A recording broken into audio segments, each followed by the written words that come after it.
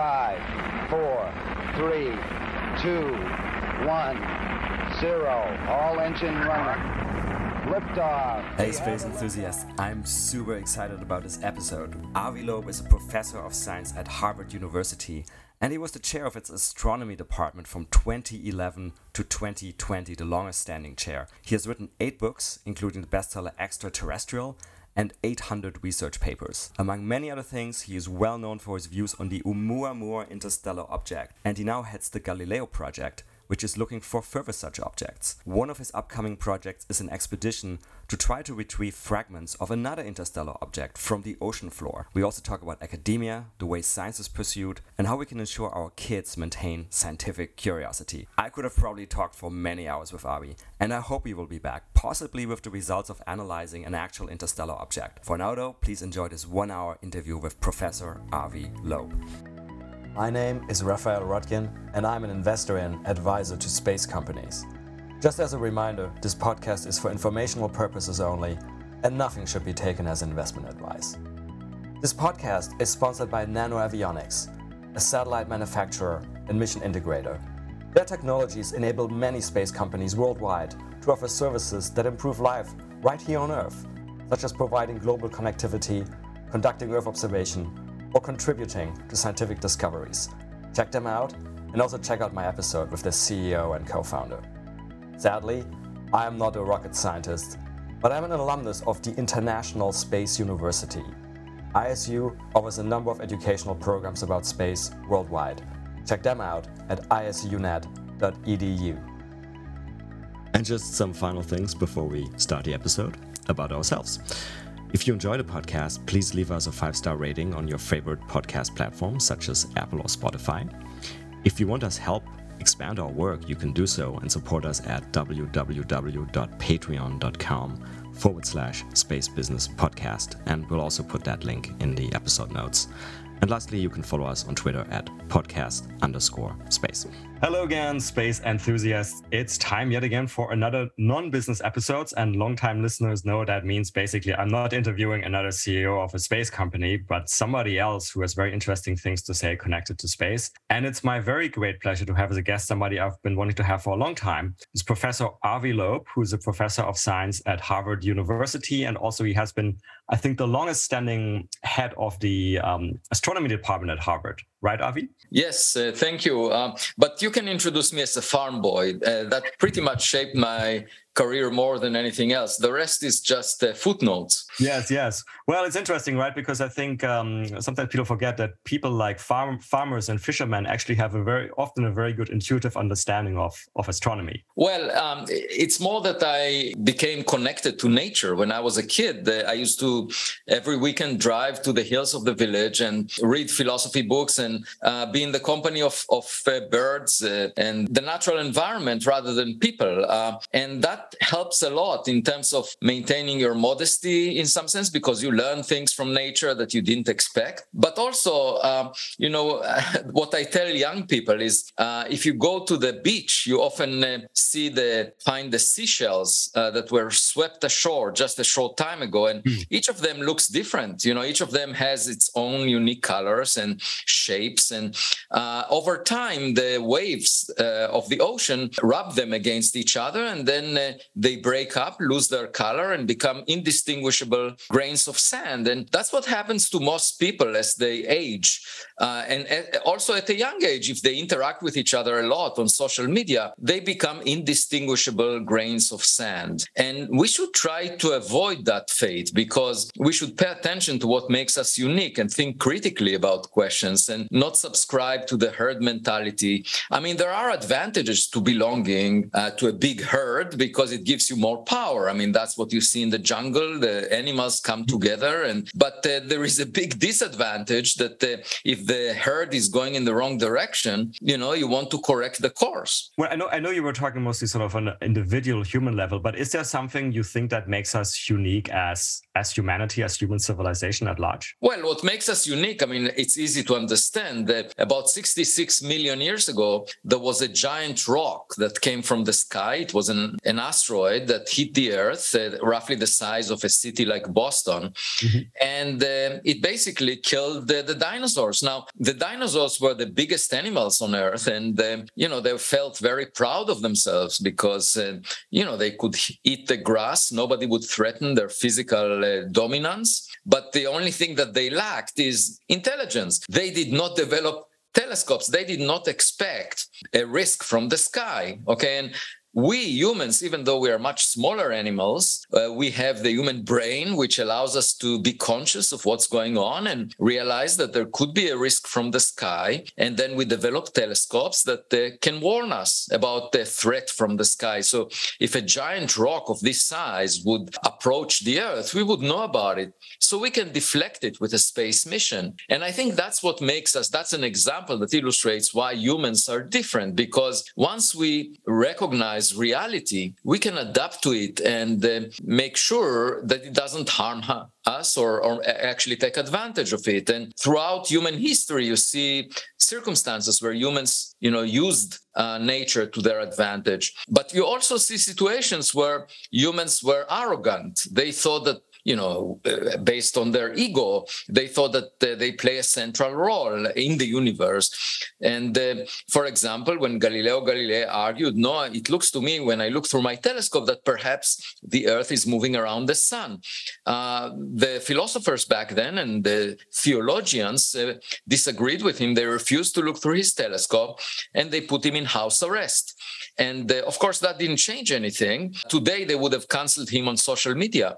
And if you were to ask those philosophers to design a space mission that would reach Mars, they would never get to the destination because they thought that Mars moves around the Earth. The point is, reality is whatever it is. And if we refuse to recognize it, we will just have the wrong ideas and we won't be able to adapt to it. For example, if we believe in some magical power of COVID-19, then we would never develop the mRNA vaccine and we would never save millions of lives this way.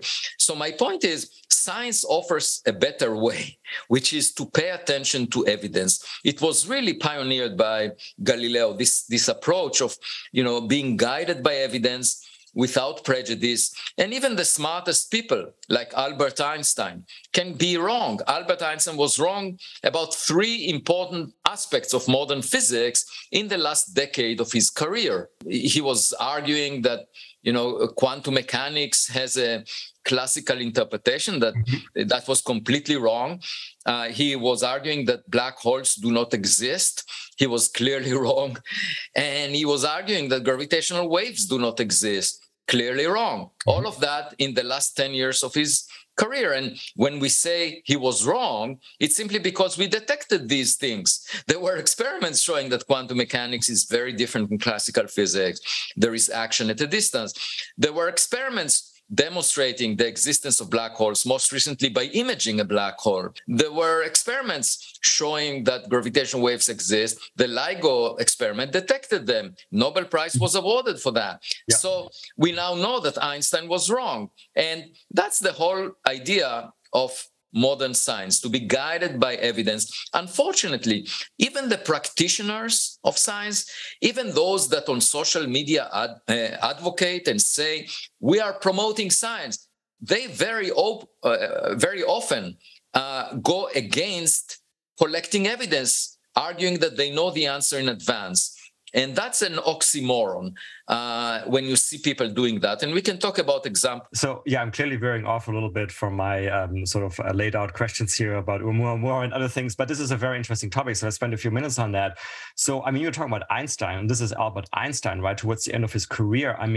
In this context, does like a young sort of new associate professor who's still trying to get tenure, or even a tenured professor who's still trying to get grants, do they even have a chance to go for this kind of uncompromising search for truth? No, I don't think so. And I hear it from a variety of young scholars. For example, I had a conference celebrating my 60th birthday that was organized by my students and postdocs, and a few junior faculty that I mentored over the past few decades came to me and said, we're having second thoughts about whether to stay in academia because we don't see that it promotes innovation, that you are expected to walk in the beaten path that many others walked through. And you can understand where it's coming from.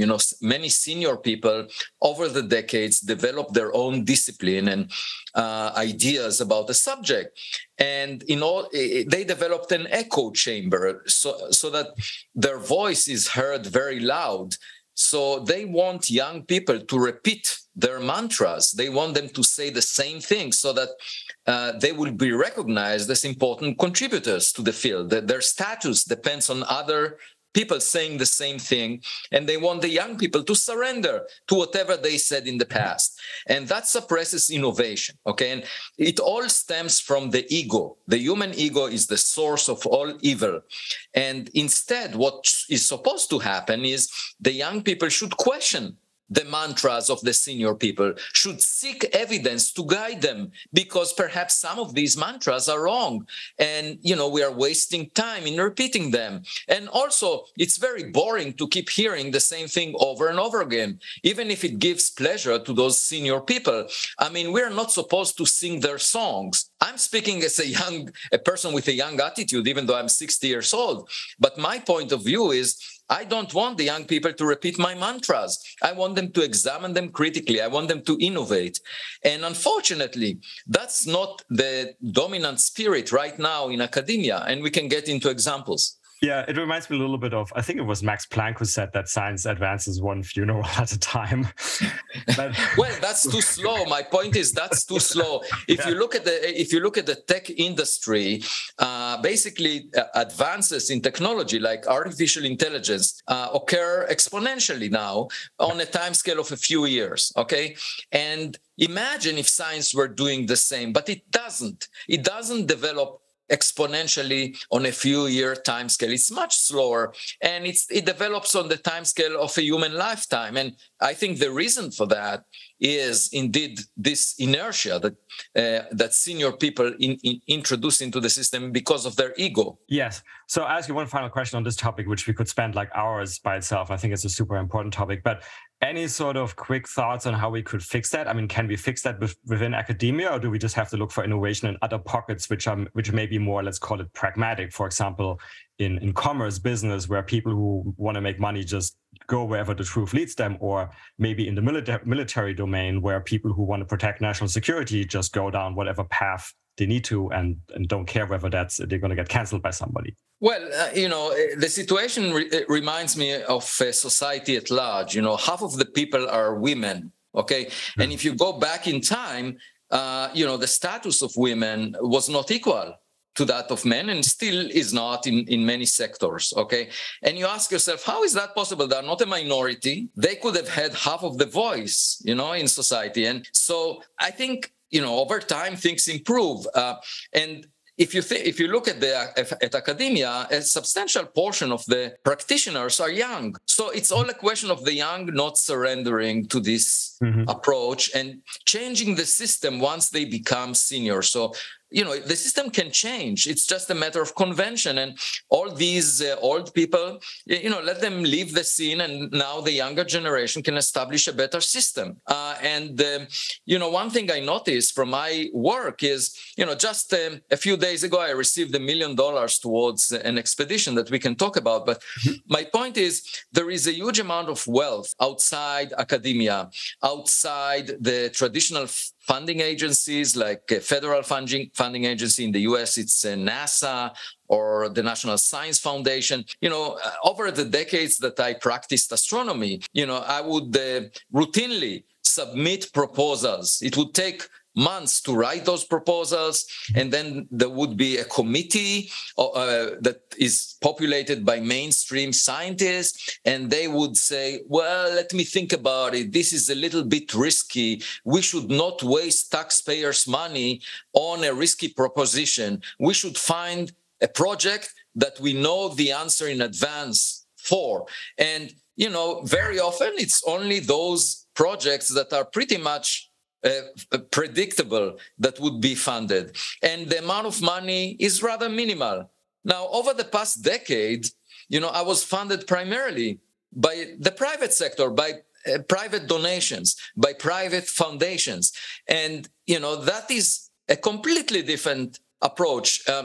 People that read my book, some multi-billionaires came to the porch of my home. They decided to add funds to my research at Harvard, and we established the Galileo project as a result. And now we have an expedition, and it's all because people were inspired by the content of what I write about. And I just, attempted to reach a broader audience, not just appeal to those committees populated by mainstream conservative scientists that want to just maintain the course.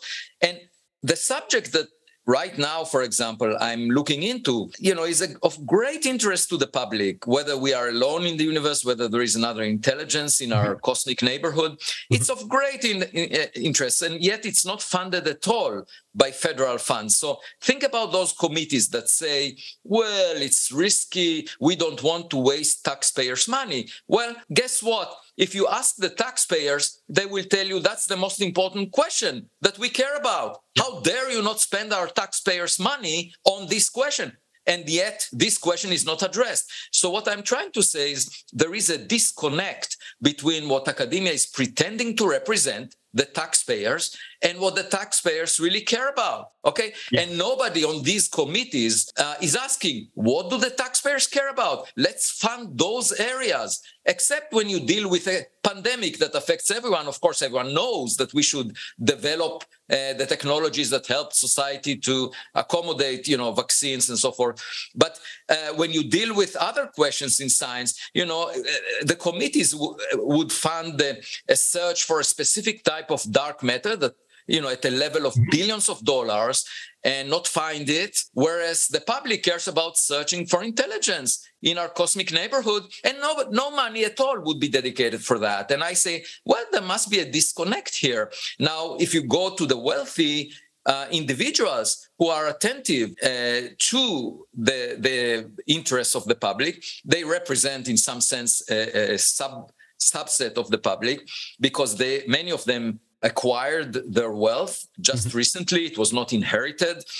Those are the high-tech people. They really care about science, and, they are willing to provide funds. I didn't do any fundraising. You see, I didn't go out and beg for money. I didn't have to convince committees. These people read what I wrote and decided to fund it. And I'm saying that's a different path. It sort of opened my eyes to the fact that academia is out of tune with public's interest. Yeah, I totally agree with that. Sometimes I wonder whether there even would be a scope for some sort of, crowdfunding of some of these projects. I mean, people put billions of dollars into, very strange cryptocurrency projects. Why maybe it would be possible to fund something useful as well. Well, those other projects have a commercial aspect to them. But what I'm saying is, in the context of science, even blue sky research, just to improve our knowledge is an island in an ocean of ignorance. We know very little, even though scientists very often brag about the little that we know.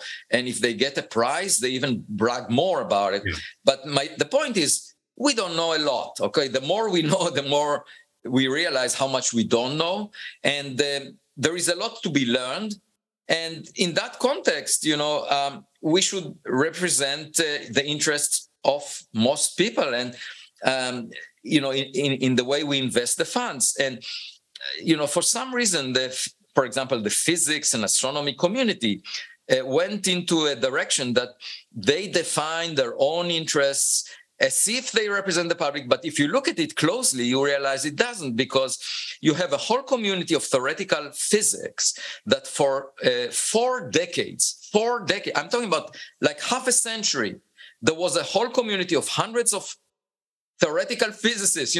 They claim they represent the frontiers of theoretical physics, and they went into a direction that has no contact with evidence, no contact with experiments. It's called string theory, that is trying to unify quantum mechanics and gravity, but it's just mathematical gymnastics.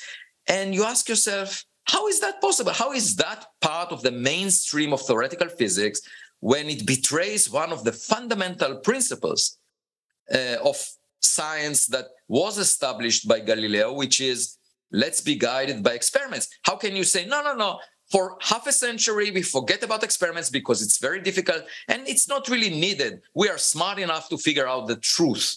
That's a betrayal. That's a reversal to the psychology of those philosophers that knew the truth in advance without even looking through Galileo's telescope. And what I'm saying is that represents the mainstream of theoretical physics for half a century. Half a century. That's a huge amount of time. And you ask, how is that possible? To me, it's possible just because, academia sort of divorced its decision-making from the public. Let's you mentioned there sort of the public's interest, general interest in the question, are we alone? And I think that's obviously quite true that this interest exists. You also mentioned a few minutes ago sort of the exponential nature of technological development that currently seems to be going on. So if you take this together and if we assume that, sort of the Galilean principle that we're not that special and the universe is a very, very large place and a very old place, then you would probably agree that there should be other technologically advanced civilizations around, or at least have been around at some point in time. So I'm just going to ask you about the Fermi paradox. And because this is a non-technical podcast, quickly explain the Fermi paradox. And you can correct me if I'm stating this wrongly, which I probably will, is basically saying, well, if there's so many developed civilizations out there, why haven't we heard from one yet? What is your view on the explanation for the Fermi paradox? Right. So Enrico Fermi, a famous physicist, asked this question during lunchtime at Los Alamos in 1950, about 70 years ago. And back then, he didn't have any instruments that allow him to search the sky for objects that came from outside the solar system. It's sort of like a person that sits on the sofa at home and says, well, I don't see anyone sitting next to me, therefore I don't have neighbors. Well, guess what? In order to find your neighbors, you have to look through your windows. And moreover, you better use a telescope to find them. Or you might search your backyard for objects that came from the street. But you can't just sit at home and say, I don't see anyone, therefore I don't have neighbors. Where is everybody? Because that assumes something. The universe is vast. It's huge in terms of its volume, and the resources are limited for any technological civilization. So, you might need to make an effort to find the evidence. Just think about, the fact that humanity over the past century sent out electromagnetic signals, but also sent out about 5 spacecraft that will exit the solar system. And, they expand into a vast interstellar space, and the chance of each of them, coming close to a specific planet is small. So we just need to search. But my point is, Albert Einstein was most likely not the smartest scientist who ever lived since the Big Bang, because the Big Bang was 13.8 billion years ago. We just came at the end of this cosmic play. We know since the days of Galileo that we are not at the center of the stage. I can understand why people thought at first that we are the most important things in the universe, because when I looked at my daughters when they were young, they thought that they are the center of the world. But then we took them to the kindergarten and they matured. Okay, so now we know that a substantial fraction of all the sun-like stars have a planet like the Earth, roughly the same separation. That fraction is somewhere between a few percent to 100%. We have a large uncertainty in that fraction, but it's substantial.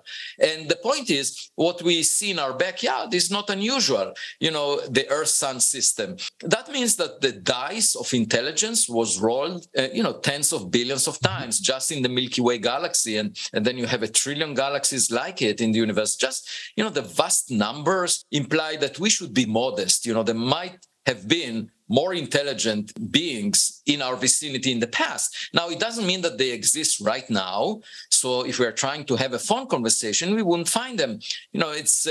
If we're trying to detect radio signals, that makes little sense because we had radio communication only over the past century. That's a small fraction of the entire lifetime of the Earth.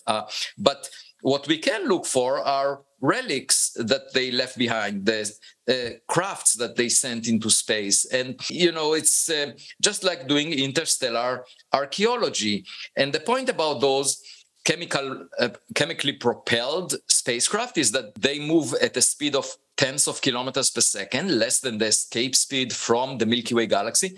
So the Milky Way galaxy is just like a basket collecting all of those pieces of equipment, all of those devices that were spewed out from the host planet by technological civilizations over the age of the galaxy, 10 billion years. And, we can just search around and look for any of them. And, if we try to use our cell phone to have a conversation with Wolfgang Amadeus Mozart, we would never be fortunate to speak with Mozart because he's dead by now.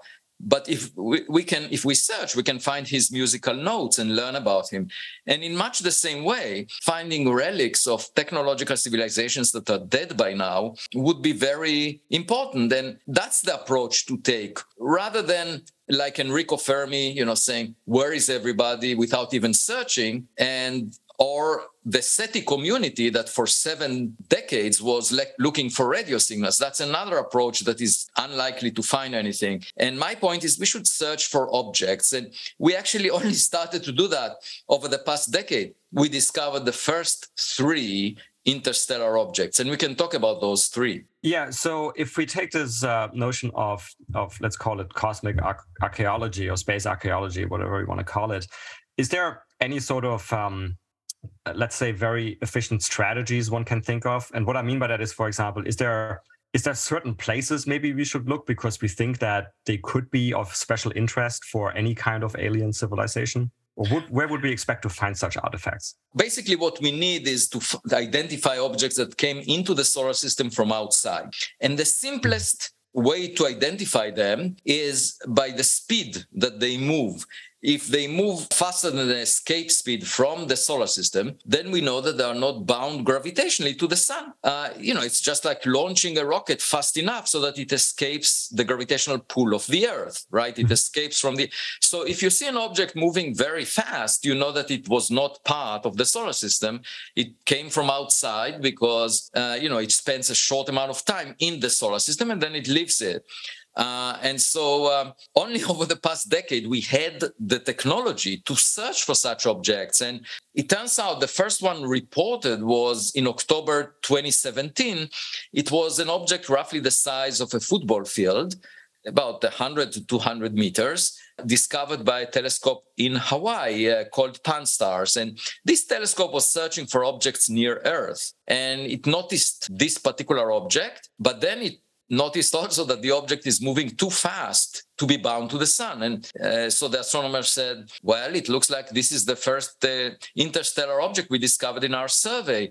And it was given the name Oumuamua, which means in the Hawaiian language, a scout. And this object looked really weird because not only, it came from a special frame of reference, which is called the local standard of rest.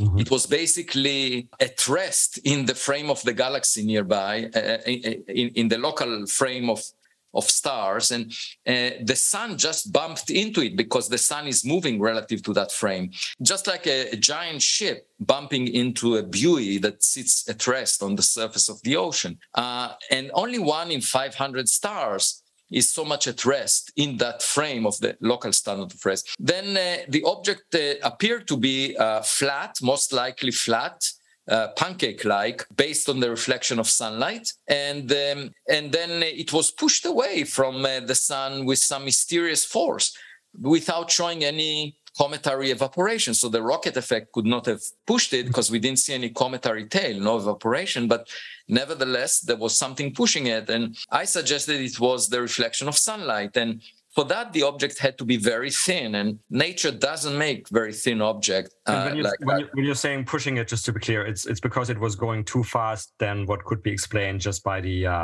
orbital mechanics alone. Yeah, we know Newton's law of gravity, and we know the mass of the sun, so we can calculate the orbit of any object moving around the sun. And the people who monitored Oumuamua noticed that it deviates from the trajectory that you expect for an orbit just dictated by the sun's gravity. And it was not passing next to any planet, so you couldn't explain it by an additional force from a planet or anything else. So the question, and this force was declining inversely with distance squared from the sun. And so the question is, what was it? And I suggested it was the reflection of sunlight. Now, there was in 2019, 2 years later, there was another object that exhibited the same behavior. It was pushed away by reflecting sunlight, no cometary tail, and within a few weeks, the astronomers that discovered it on the same telescope in Hawaii realized that it was a rocket booster that was launched in 1966. It was a thin shell and had very, large area for its mass, so it was pushed by reflecting sunlight. And obviously, it had no cometary tail because it was an artificial object that we produced. The question is, who produced Oumuamua? And that was the first reported object, but it turns out that in 2014, on January 8th, there was a meteor that was identified by the US government. The US government employs satellites and ground-based sensors to monitor any objects entering the atmosphere. It's a national security risk from ballistic missiles that one has to worry about. And so they noticed this object, but then measured that it moved at 45 kilometers per second when it burned up in the atmosphere at a very low elevation. And then they didn't pay too much attention to it, but together with my student, we figured out that this object came from outside the solar system. If you go back in time, you realize that the speed it had outside the solar system was 60 kilometers per second. And it was faster than 95% of all the stars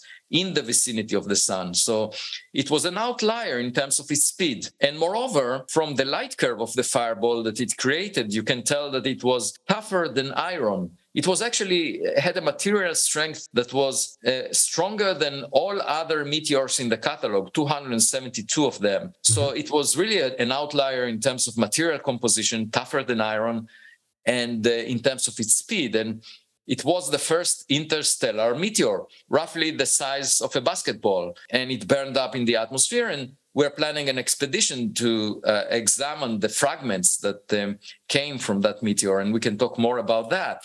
So my point, these were the first two interstellar objects that were identified, and both of them were peculiar. Then the third one was a comet discovered by Gennady Borisov, an amateur astronomer, who noticed the cometary tail, and then people looked at it, and it looked just like a comet, nothing unusual about it, but it moved fast enough to be unbound to the sun. So what we know from the last decade is there were three objects detected from the interstellar space that came into the solar system, and two out of the three are unusual, are anomalous, do not look like the familiar rocks that we found in the solar system before. And to me, it's intriguing. It's just like going to your backyard.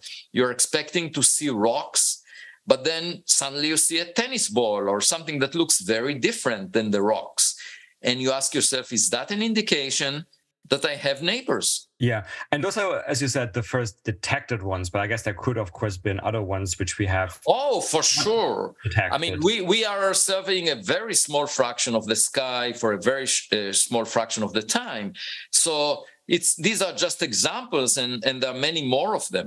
Just to give you a sense, there are, at any given time, there should be 1 million objects like this meteor, the size of a basketball, that are within the orbit of the Earth around the sun. And we infer that number just because, from the rate by which the Earth collided with this meteor, given the amount of time that we searched the sky for the meteors. But the vast majority, of course, would be objects from our solar system. Is there any sort of way we can derive any sort of guess how many extrasolar objects?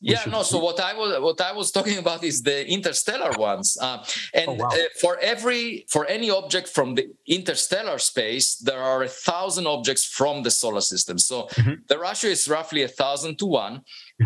But there are still a lot of them. Now, one thing to keep in mind is if there are two types of interstellar objects, there are those that would look like space trash that are not functional anymore.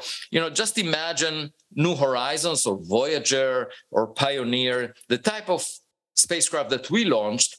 In 1 million years from now or 1 billion years from now, they will not be functional. They will be just space trash. And they could, come close to an exoplanet. They might even collide with it and look like a meteor and land in the ocean of that exoplanet, but they would not be functional. And then there is another class of objects that you can imagine being functional, that have, for example, artificial intelligence, and they are guided to visit the habitable regions around stars, the regions that are of interest for life. And if you just visit the habitable region around the sun, for example, that region has a volume that is 10 to the power 16 or 15 smaller than the volume of the solar system as a whole. So if you are sending probes that are directed at that small volume, then near Earth, you would find many more of them. Than you expect for a random population. The random population would need to be 10 to the power 16 more abundant for some of them to be in the region where the Earth moves around the sun, whereas a directional probe, would visit just that region. So my point is, when we conclude what is the abundance of such objects in interstellar space, that depends very much on whether we are talking about functional objects that are directed into the habitable zone versus objects that move on some random orbit. For the potential functional objects, I mean, do you consider Earth a place worth visiting for somebody who's not from Earth? Well, knowing what I find on Earth, I would say not necessarily so. I mean, one reason I'm seeking intelligence in space is because I don't often find it here on Earth. If you look at human history, it's full of mistakes, and most of them were triggered by arrogance, by the human ego, by a group of people trying to feel superior relative to other groups of people. But if you think about the big picture, it's very likely that there is a smarter kid on our cosmic block, that there is another civilization that is much, much more advanced than we are. There is a huge technological gap between us and them. Once we realize that, then the differences between us humans would appear meaningless. And all of these attempts to feel superior relative to other humans would look ridiculous. I hope that if we find those civilizations, it will give us a sense of modesty to treat each other as equal members of the human species, and to try and learn from those smarter kids on our block. Yeah, I mean, those smarter kids, I guess, could consider us. I mean, this is a stereotypical comparison, right? As some sort of insects or something. This again comes back to the question: would they actually care, unless maybe they think that Earth has some, interesting resource, or we're producing something interesting in the same way that we care about honeybees, partly because they produce honey. And right. I mean, it really depends what they're seeking, and we cannot guess that, because we might be just like ants on a sidewalk. If a biker comes by, the ants may decide about a protocol, how to engage with a biker. But first of all, the biker would care less about which crack in the pavement is being occupied by a colony of ants. So obviously, the biker would not care about national borders. And, governments care just about national borders. They care about national security against adversaries and so forth. So, if government, it's sort of natural that the government is the first one to notice something unusual in the sky, because astronomers are looking at very great distances. If something flies above their telescope, they just simply ignore it. But governments are motivated by very different ideas about them, maintaining national security and so forth. And this is really a scientific matter. And my point is, whatever the ants decide to do is completely irrelevant from the point of view of the biker. But what we can do, at first, is try to get as much data as possible and monitor those gadgets that we see in the sky. Most likely, if they're functional, they're operated by artificial intelligence. They might even have 3D printers that allow them to repair themselves, to maybe even reproduce. We don't know, but it's unlikely, in my opinion, that we will find biological creatures visiting us. It will be most likely, advanced forms of AI. Instead of second guessing, we should just monitor what they're doing, what kind of information they're seeking, those devices. And by the way, even though I'm a physicist, astronomer, if indeed we meet AI systems or AI astronauts, I think psychologists would be better equipped to try and interpret them because, artificial intelligence could be at some level an advanced version of human intelligence, and dealing with human intelligence from the point of view of physics is really not the right approach. You can't just solve Schrödinger's equation and figure out what a human will do. Psychologists, it's a very complex system. So psychologists are trying to understand the human behavior and second guess what humans might do under different circumstances. They have the tools of analyzing intelligent behavior. And so if we ever meet devices that are intelligent, I think psychologists would be better equipped at analyzing what they might be seeking. Right. In terms of ever since Oumuamua and then in Borisov, are we now at least looking more for these objects? I'm looking more for these objects. I established the Galileo project, and that's the stated goal of the project, to basically rendezvous with the next Oumuamua that could be identified by the Vera Rubin Observatory that will start operations in Chile within a year. That will be our dating app. Most of the time we will swipe to the left, but we might decide to rendezvous with one of these objects, and that would be an expensive mission. The second track of the Galileo project is to monitor unidentified objects in the sky that the US government is talking about. These are UAP, and try and figure out their nature because the government is unable to tell us what they are. And then the third track of the Galileo project is an expedition to Papua New Guinea to collect the fragments of this first interstellar meteor from 2014 that I mentioned before. Yeah. So let's take this in turn. So UAP is something I was going to ask you about anyway. So there seems to be something interesting going on that some people perceive. And so Pippa Malmgren was on the podcast a few weeks ago, and she mentioned this, that so people talking about, UFOs, what people previously called UFOs are now more commonly referred to as UAPs. In the past, you were very quickly sort of ridiculed, sidelined, ignored when you started talking about that. Now we seem to be having congressional hearings and official documentation about it. So there seems to be some sort of shift that's happening at some levels of the government. Are you perceiving that as well? And then the next question would be, so also in line of what we talked about academia in the beginning of the episode, has that in any way affected the academic world yet, that maybe researching this type of stuff is becoming more acceptable than it was? Well, the thing to keep in mind is that it may be a mixed bag. People talked about it in the past, but, they may have talked most of the time about things that the military was using that the citizens were not aware of.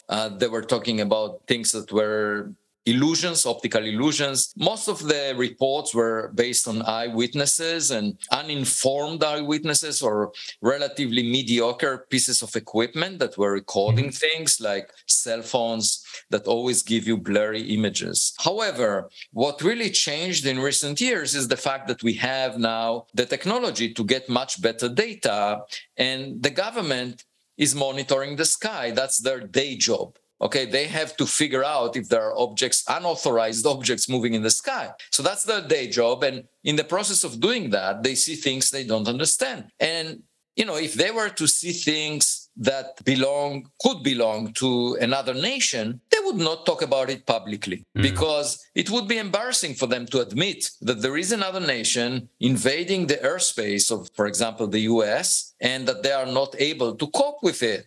They would never make it public. They would try to resolve this issue internally and respond to it. That's like any other national security threat. You have to deal with it. That's your day job. You are being paid to do that. Okay. Now, instead, they come to Congress and talk about it as if they don't really know what these things are. So that to me is interesting. Now, most of this data is classified. Waiting for it to be declassified is like waiting for Godot in the play of Samuel Beckett. It will never happen. So, and the reason is simple. The government has sensors that they don't want adversaries to be aware of. So they will never release the data just because it was collected by classified sensor. The sky itself is not classified. So that's why in the Galileo project, we'll have open data of the sky and allow anyone to look at it. But to me, it's intriguing that there are very senior officials within government talking about this subject seriously, because it implies that, if there is some smoke, there might be fire. And therefore, this subject needs to be addressed scientifically. The government is not a scientific organization. We'll try to clear up the fog. At the moment, it's just that, I would love to see the classified data, but it would never become unclassified. And the way science operates is by reproducibility of results. And you want the data to be open, available. So that's what we are aiming to do. Yeah.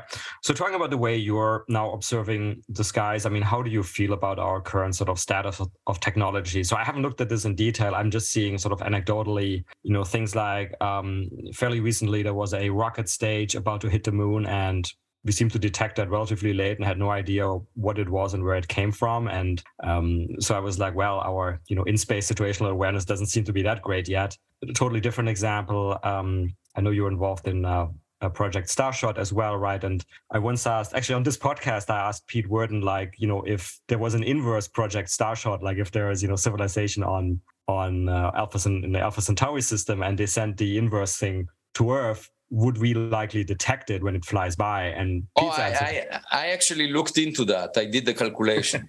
Okay, so I'm going to ask you for your answer as well, because Pete basically was like, you probably wouldn't detect it. No, we would never detect it. And this, first of all, astronomers, when I talked about the possibility that Oumuamua might be artificial in origin, I was immediately attacked. And people said, that makes no sense. It must be natural, period. There was even a review paper in a prestigious magazine, Nature Astronomy, saying, it's natural. Forget about it. That's it. It's natural. Let's move on. And then a few months later, a group of astronomers said, well, to explain its properties, we need to argue that maybe it was a hydrogen iceberg, because we didn't see the cometary tail and hydrogen is transparent. So, we really need to assume that it's an object of a type that we've never seen before, because we don't know if nature makes hydrogen icebergs. We've never seen something like that. It has to be made in molecular clouds. Then it turns out that hydrogen icebergs evaporate very quickly, so it wouldn't survive the journey. So they said, oh, okay, maybe something else. So then another team came and said, it may be a cloud of dust particles that is 100 times less dense than air, a dust bunny. But then the problem is that when it gets close to the sun, it will be heated by hundreds of degrees and will disintegrate. So then a few months later, another team said, actually, you know what? It was a nitrogen iceberg. And everyone said, yeah, nitrogen iceberg, and cheered. And then the problem is, the idea was it was a chip from a surface of a planet like Pluto. But then you don't have enough solid nitrogen to produce a large enough population of chips such that one of them would be Oumuamua. And my point is, how is it possible that there was a first review paper saying it is natural, and then you had to come through 3 iterations of possible explanations, none of which is straightforward, and all of them have issues, and we've never seen any object of these 3 types before. So how can you argue very forcefully that it must be natural before you even come with hydrogen iceberg, nitrogen iceberg, or dust bunny? And it's just the desire of people to say there is nothing new. Everything is according to what we already knew before, even though we didn't see it, anything like that. And, it's the approach that a cave dweller would take towards finding a cell phone. The cave dweller would say, it's a rock of a type that I've never seen before. But then, if you press a button, you would realize it records your voice. Press another button, records your image. The more evidence you get about this rock of a type that we've never seen before, the more you would be convinced that it is not a rock. The point is, if you decide ahead of time that it must be a rock and that the details are irrelevant, you would never figure out something new. And that's the tendency of experts. They want to pretend that their past knowledge can represent anything we find. That suppresses discovering something new or innovation. And obviously, it will not flatter their ego if we were to discover a device, a gadget that is technological, but they are used finding rocks in the sky. So they would say anything in the sky is a rock. and then it doesn't look like a rock we've seen. So, well, it's a rock made of hydrogen. Well, it's a rock made of nitrogen. Well, it's actually a dust bunny. They don't care. They will just try to find something of that nature. And my point is that is not a sincere approach that is being guided by childhood curiosity. Let's forget about our ego. Let's forget about who is expert, who is not. Let's just figure out what these things are. And the only way to figure out is by seeking more evidence. But if you tell yourself you know the answer in advance, you will never find that evidence. Yeah. So talking about speaking evidence, let's talk about your proposed expedition to the ocean floor. Can you quickly summarize what you guys are trying to achieve there? Right. So this meteor, the first interstellar object ever discovered that we identified with my student, Amir Siraj, exploded about 18.7 kilometers above the ocean surface. And it was about 100 miles off the coast of Papua New Guinea. And the fragments from the explosion were dispersed in that region. And this explosion released a few percent of the energy of the Hiroshima atomic bomb. Mm-hmm. And what we hope to do is scoop the ocean floor with a sled and a magnet and a net and look for the fragments left behind from that meteor. And obviously the reason we do that is because it was an outlier. As I mentioned, this meteor was moving faster than 95% of all the stars in the vicinity of the sun, and also had material strength that is tougher than 99.7% of all the meteors. So it was extremely tough and moved fast. And that raises the possibility that maybe it was artificial in origin. So we want to examine the composition of those fragments and tell the difference between an iron meteorite or a stony meteorite and an artificial alloy. And so I just got funded for this expedition. Again, it was from the private sector. Wealthy individuals that were inspired by the mission and heard me speak on various podcasts approached me. I didn't go out to specific individuals, but they approached me and they said, that is exciting. We really want, to see what you would find. And so we are starting the planning phase now, and it's going to happen within the coming months. And then whatever we find will be available to the science community at large. I was approached by a number of people that wanted to offer support for the expedition. They had commercial interests. And I said, this is scientific, purely scientific, no strings attached. We want to make the findings available for anyone to look at. And I refuse to commercialize it, make any profit from it. We will put whatever fragments we find, we'll put it either in a museum or at Harvard University, available to the entire scientific community. And stay tuned. Then, if we do find a gadget that survived the impact and it has some buttons, I would love to press one of them. I actually got an email from someone who was concerned and said, please don't press any buttons because it may risk all of us. And I said, don't worry. I was just joking about pressing a button. Yeah, maybe you press the button and then obviously it's like an alien version of Twitter or something. It would be very depressing. Well, just imagine finding iPhone 100, the 100 version of the iPhone, not number 13, 14. That would be a dramatic innovation. And obviously there would be people, in Silicon Valley that would love to see it. Yes. And so now that you have the funding, when did you say this expedition might start? Well, that depends on details. We are now clearing them up. My guess is it's in the first quarter of 2023. Okay. And you said, you mentioned magnets. So I assume there's sort of a high certainty that this is a metallic object of some sorts? No, well, obviously it will be fortunate if that's the case.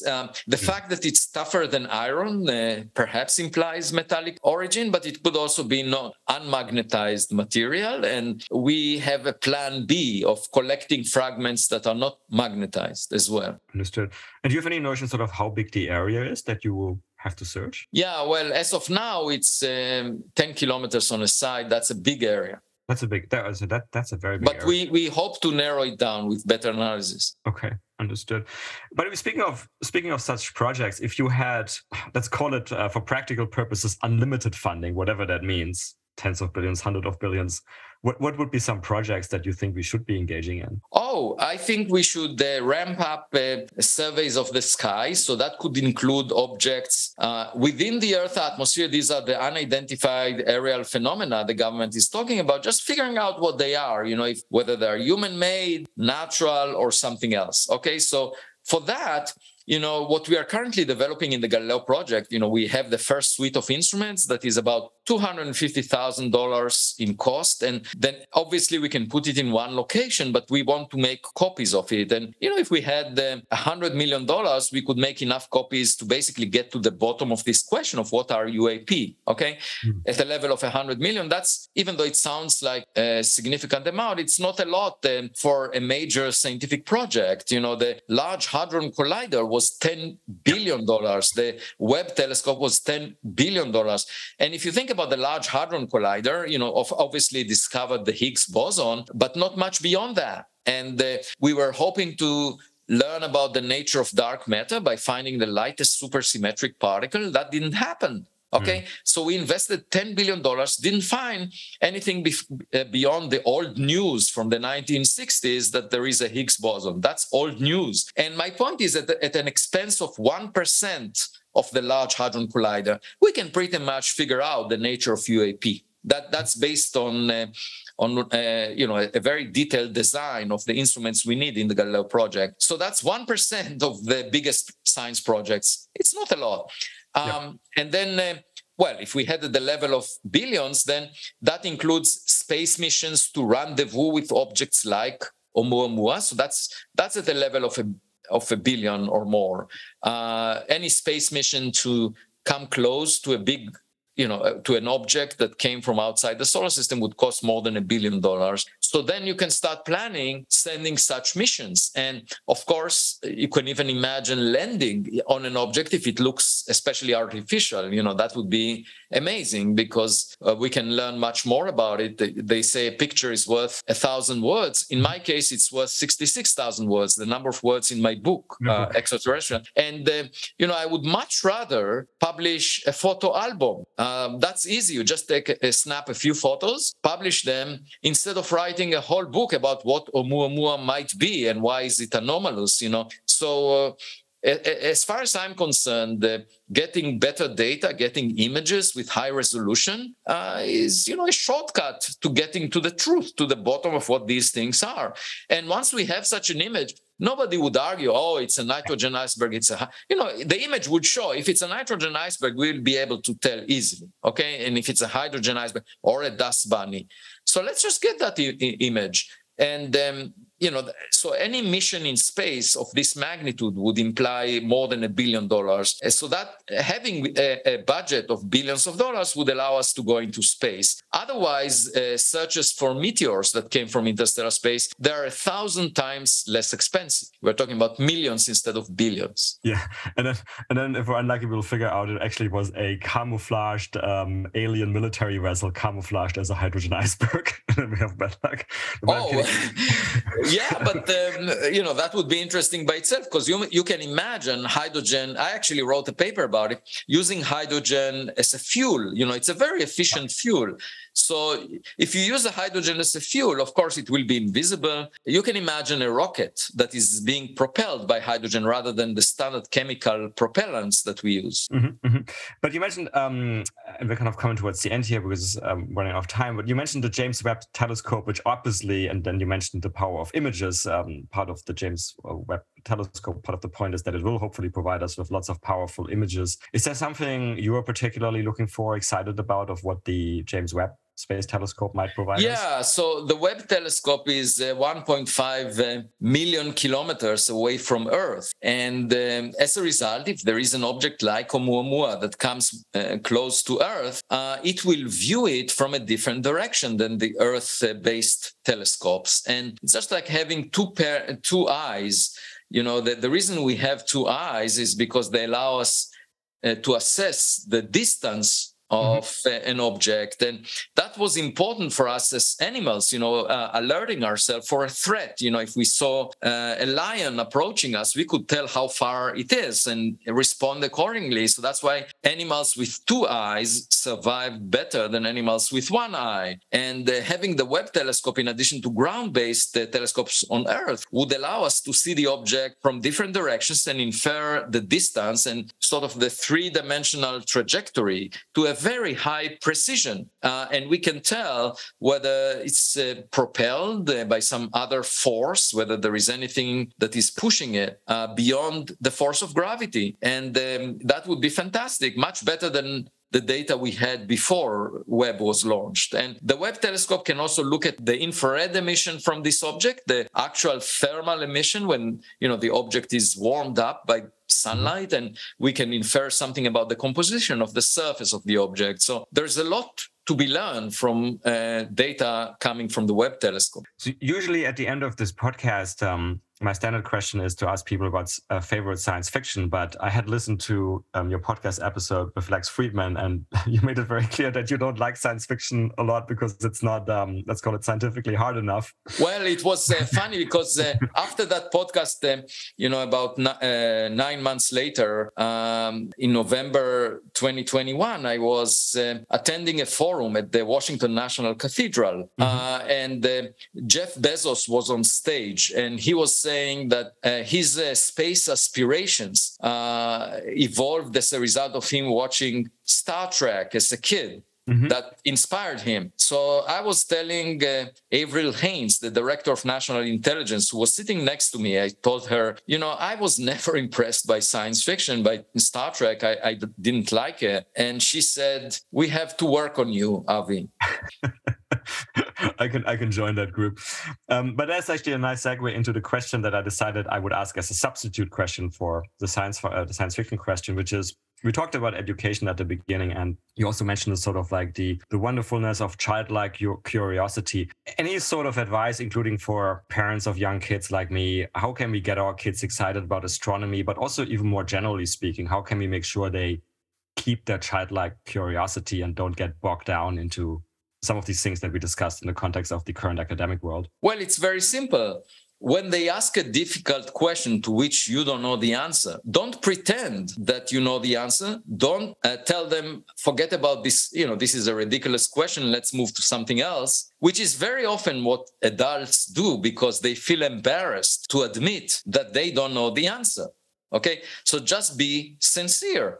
Very often kids lose their curiosity because the adults suppress it. The adults are telling them, oh, this is a silly question, just because they don't know the answer to it. Or the adults tell them, invent some story around the answer to the question that is incorrect. And if instead the adults would admit they don't know the answer, it's very interesting, let's find out, then that would maintain the childhood curiosity. And the problem is that as we educate the kids to ignore questions to which we don't know the answer or to pretend that we know the answer, you end up with scientists that write a review paper to Nature Astronomy magazine and say, Oumuamua is a natural object, period. And they don't know that it's natural, but they just say that, okay? That's just like parents telling their kids, I know what it is, forget about it, and the answer that you give does not represent any knowledge. Because the reason I say that is because other scientists then a few months later come up with explanations of something that we've never seen before. 3 times: hydrogen icebergs, dust bunny,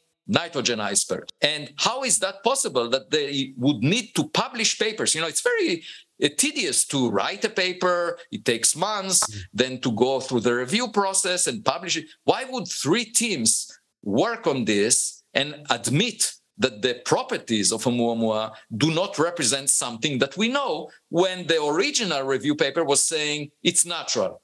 So my point is not sincere. And that is just like adults very often respond to questions from kids. And I say, that's the problem, that we pretend to know more than we know. And it's all driven by our ego, by our arrogance. And if we leave the ego behind and just say, let's follow the evidence, here is something strange, let's figure it out. Kids very often, when they see an object, They go to the object, turn it around, try to figure it out. The adult would sit on the sofa and say, I pretty much know what this object is. I don't want to waste energy and time to go to the object and touch it. And that is the difference, because when the kid goes to the object, the kid might discover something new about it. And in order not to suppress it, you just need to tell your kid, go ahead, figure it out. I don't know what it is, rather than, don't worry about it.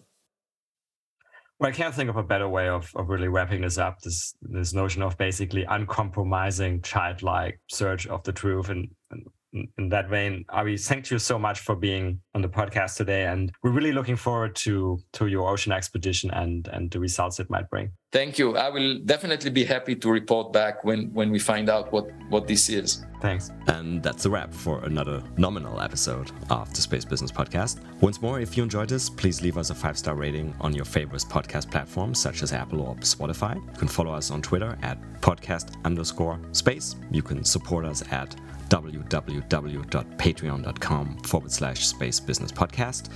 Lastly, if you have any feedback, including ideas for guests, and that may include yourself if you have an interesting space story to tell, or interested in being a sponsor, drop us an email at spacebusinesspodcast@gmail.com. See you for the next episode.